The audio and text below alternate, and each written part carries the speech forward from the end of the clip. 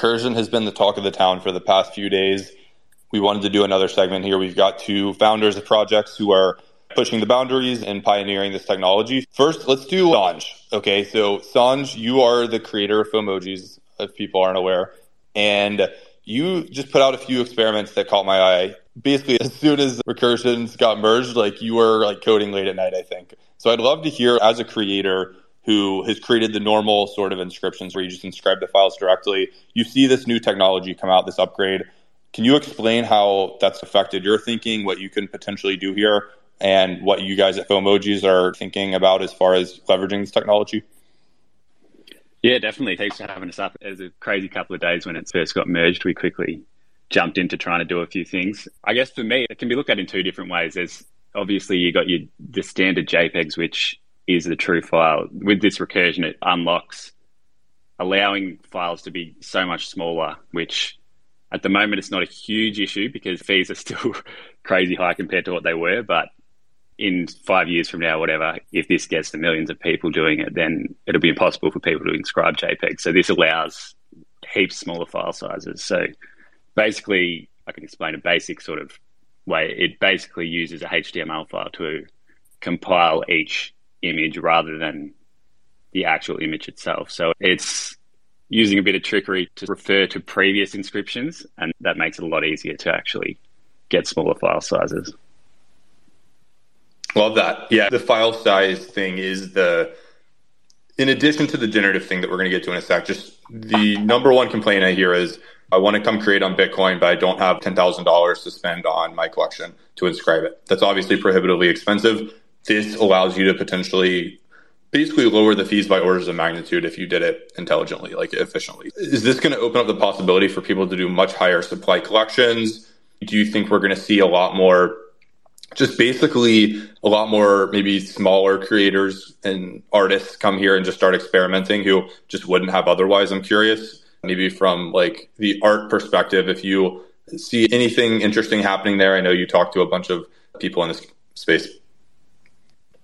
Yeah, definitely. I think it's massive for those people who don't have the upfront capital because, like you said, it can cost tens to even hundreds of thousands. If someone wanted to do a 10K collection and they wanted to inscribe it upfront, it would probably cost them hundreds of $1,000s at the moment. So this allows pretty much our ones we did, which you have to inscribe the traits initially. So there's a little bit of an upfront cost, but rather than doing 10,000, you might inscribe 100 to 200 traits in pretty good quality. And then the actual HTMLs that sort of reference those, ours are 190 bytes, which is like 0.19 kilobytes. So it's tiny. It costs, it's pretty much like doing a BRC sort of type of cost. So it's really minimal to actually inscribe each one. It's slightly different on the output end because it's not an image as such to HTML, but it looks pretty much the same on the Explorers. So it'll be massive for those people that want to, and I've had a lot of people reach out asking, I've wanted to inscribe all these images, but I couldn't afford it.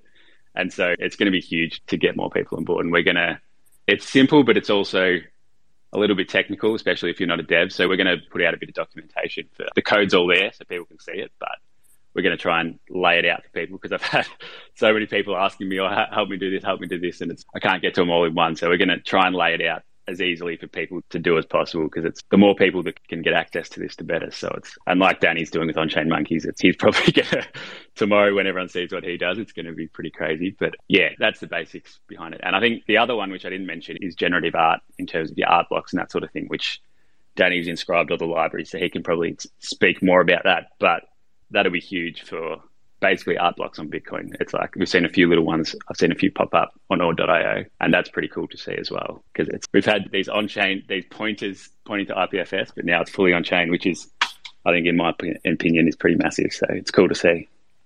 Agreed. Okay, Danny, can you explain? This is like a question I've been getting from a lot of people. It's what is actually happening here? The word recursion doesn't make sense to a lot of people. Like you inscribed some files of JavaScript basically on-chain, and you are using those files to create art in a very efficient manner. Can you explain how you're doing that? How could someone else do this? Yeah, just give us the lowdown on what you guys have been doing. Absolutely, happy to. Well, first of all, this is something that I've been talking about since February, pretty much continuously. It's just that people haven't been hearing, I guess, the message. And we inscribed these libraries in February too, and been using them since then. But the timing now is good to be talking about it because we've also been working with the org team on basically this release of recursion.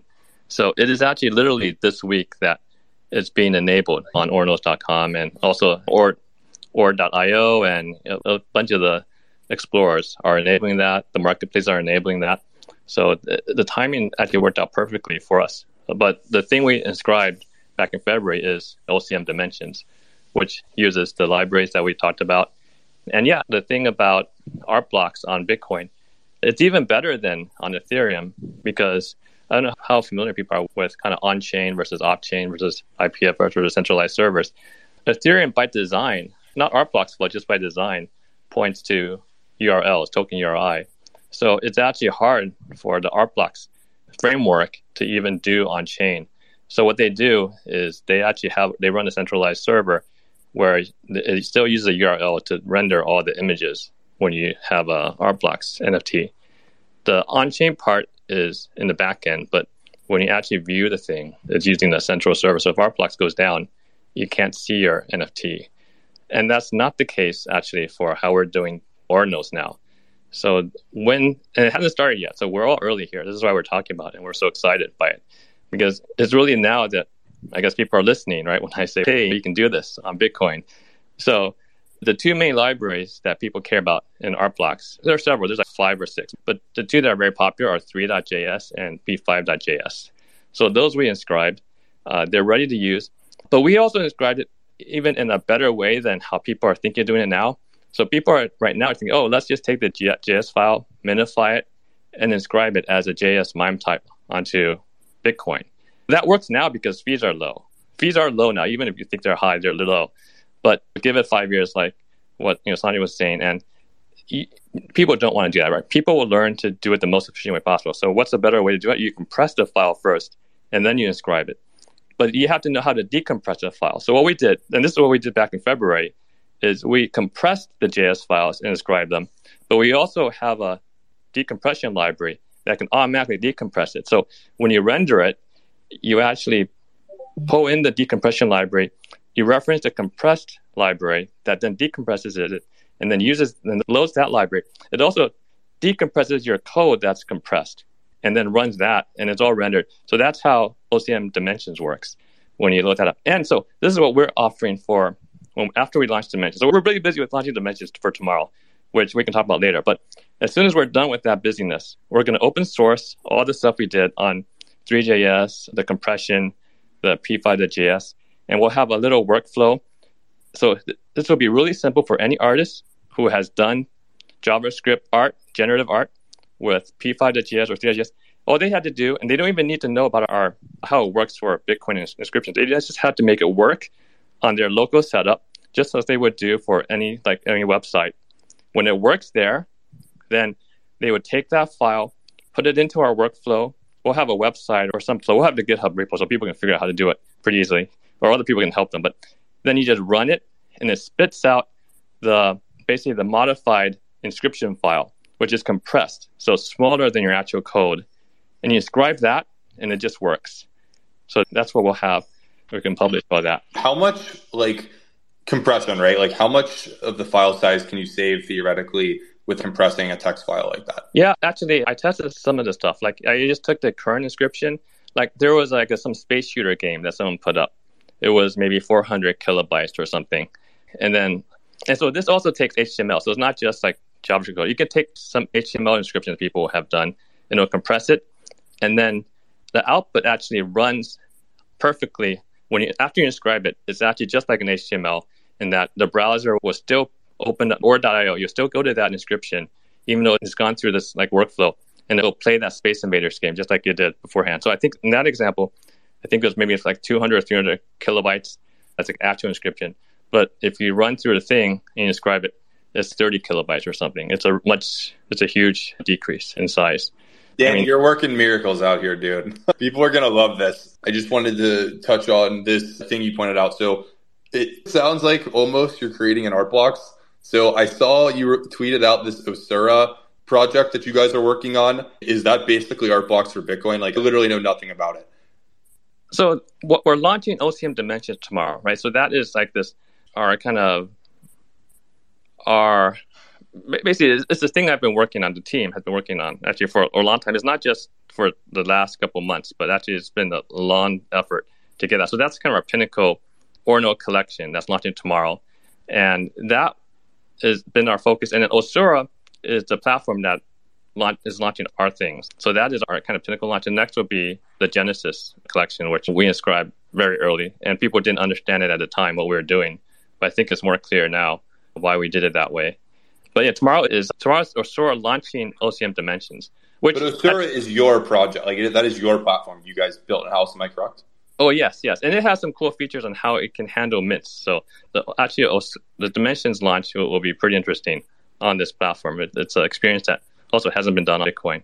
And then, Dimensions itself is an art collection that has basically, so Linus had published like a list of 10 top metas, and 8 of the 10 are part of Dimensions, the collection. And several of them, we're the ones who actually pioneered those metas, you could say.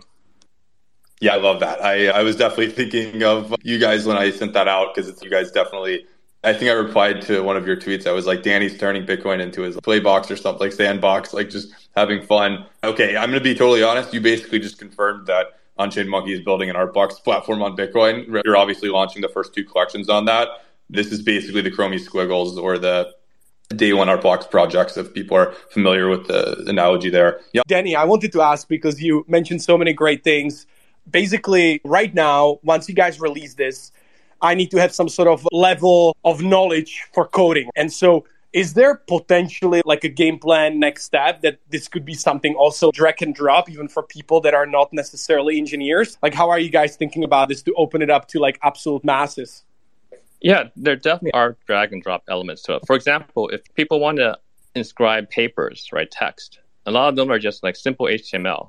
So you could just take that and then go through the compression and it'll spit out something that's compressed. But when you view it in the viewers, it comes out the right way because it's still code. It's HTML code. It's basic HTML code. That works.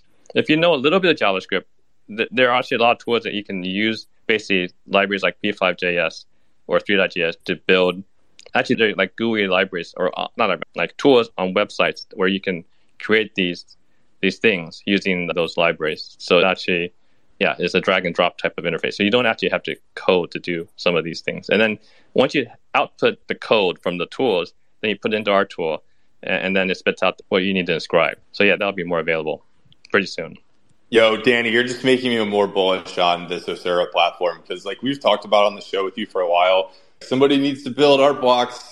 Maybe it would be cool if there was a platform for this. In the background, you're secretly working on Artblocks for Bitcoin. Good things. Do you want to say something? Yeah, I just want to say secretly, as soon as I found out about Ordinals and I found out that Danny and the team were working on putting Genesis there, I immediately went to, hey, Danny, are we creating Artblocks on Bitcoin? And he told me no. I think he wanted to temper my expectations, but I'm just going to be honest. Secretly, I was hoping for this since day one. Love it. Yeah, it's cool. I can see now how with this recursion stuff, like you could totally take, I'm going to missay it, but like it's roughly inscription 20,000 that you did where you guys, I think Adam has a picture of you like coding it by the pool at some like Bitcoin conference, Danny, where you're inscribing the art for all 10,000 on-chain monkey from Ethereum on-chain onto Bitcoin as well. But you didn't do it in a way that had like the actual inscriptions that people could own yet. You focused on inscribing the art and getting that provenance of the art on-chain.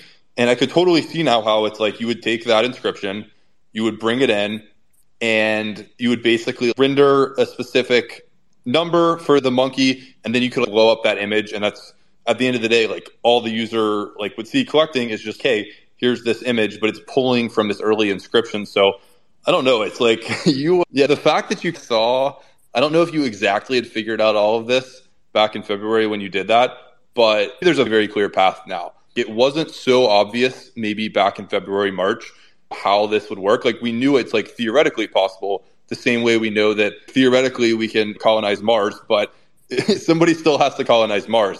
And it seems like we're at the phase where it's like, we've got a bunch of packages dropped off on Mars. Elon's loaded up the ships. We're about to take off. It seems like very within reach that we can do this now. So I'm pumped for this kind of new paradigm of, I don't know, basically how people are going to create on Bitcoin. I don't know exactly how people will use this technology but I'm sure it's going to be really cool. So I'm just pumped that Casey, Ordinally, Raf are all working with you guys and pushing this forward because it's very fun. It's quite fun. If anybody here is a developer or an artist, this is who cares about the money. Just go experiment creating art and storing it on Bitcoin. That's like the coolest thing ever.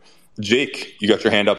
Hey, Danny, just wanted to give you your flowers. Like, since February, you guys have been building, and finally, you literally, like, launching this shit. Long time. You're definitely going to get rewarded for all this shit that you've been building in the back end. And on top of that, I just wanted to ask you a couple questions. Being a builder yourself, what are some, like, challenges that you faced, like, just from early on, since you've been so early in Ordinals? And, like, what sort of ways that do you see, like, in the moving on, like, all these challenges, they'll get better? Or just I would say, in your present as well, if you can speak on it. Sure. It's being an entrepreneur, right? It's about managing risk, right? And what are the risks? There's market risk, financial risk, technology risk, team risk. And the biggest one you really can't manage is kind of the market risk or product market fit.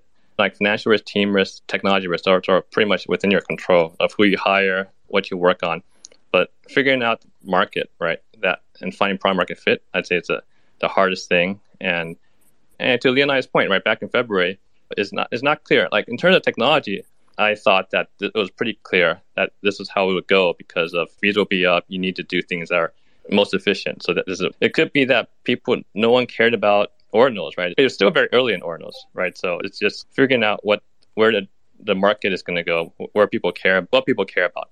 I actually think Ordinals is going to be even bigger than any of us think about now. I think it's going to be one of the biggest things that benefits Bitcoin. And Bitcoin is something that's very big for the world.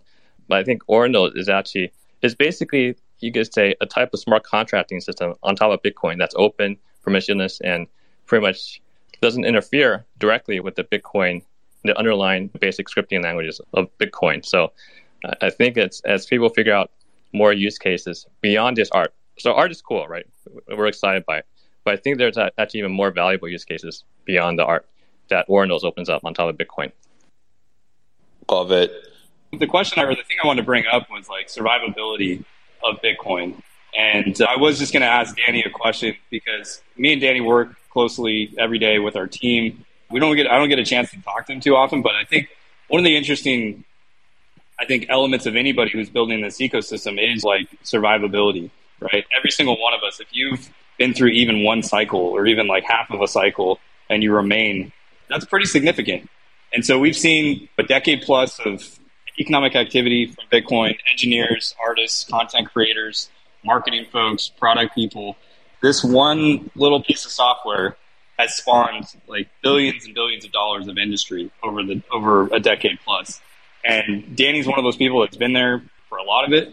And I was just going to ask him basically, what does he see that makes him stay? Because I've talked with a lot of people who've been here for a few years, and I think it's easy to stay basically for a few years, but to stay for as long as people like Danny have, people like you, Trevor, Leonidas has been here for so long. What is it about this that keeps you guys here? I think one is building or having a vision and then also focusing on that vision and building things that you think have lasting value, that you believe in. It is not building something like launching something for a quick flip. You think that what you're doing really means something, can solve a problem, can have impact in the world. Example, Casey actually launching Ordinals protocol, right? If you listen to him when he talks about it, he's very passionate about Bitcoin and the protocol, and he thinks it's a service to the world, right? He's not trying to pump Ordinals to be something like financially good for him. It's really like he really believes in it. He wants it to be high quality, lasting. And that's also how I see when we did On-Chain Monkey back when we launched Genesis and basically all the things or should mention since it's on the radar for tomorrow's launch.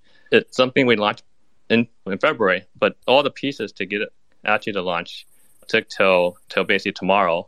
And we put lots of things in it. Like the fact that it had all those things on Leonid's list is because we think these are important things for Ordinals, like having recursion, having composability, the parent-child relationship. These were all things that we thought were meaningful, that others could also use and would be of lasting value. So that's why we spent so much time to work on it. And we also want to share that with everyone. So that's why we're going to open source some things pretty soon so that other people can use it. Because what's different about doing the art blocks type of thing on Bitcoin is actually it's completely open. Anyone can do it. So once we kind of share how it's done, everyone can do it. There's no one stopping anyone.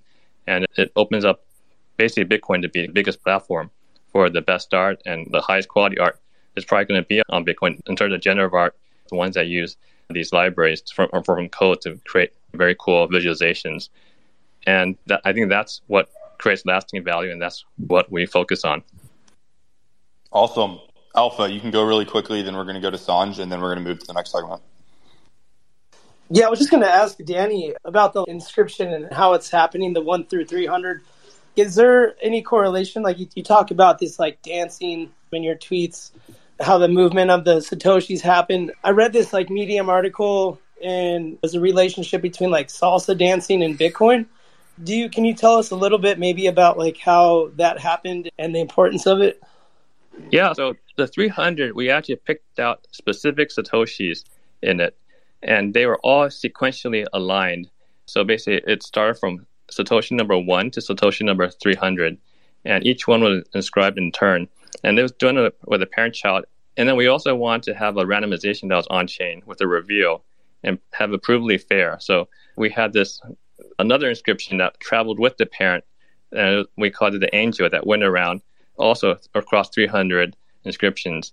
And that will show how that can basically prove that when someone mints one of 300, there was a fair randomization where they got, let's say, number 7 out of 300. And also the number 7 was one of the random ones out of the 300.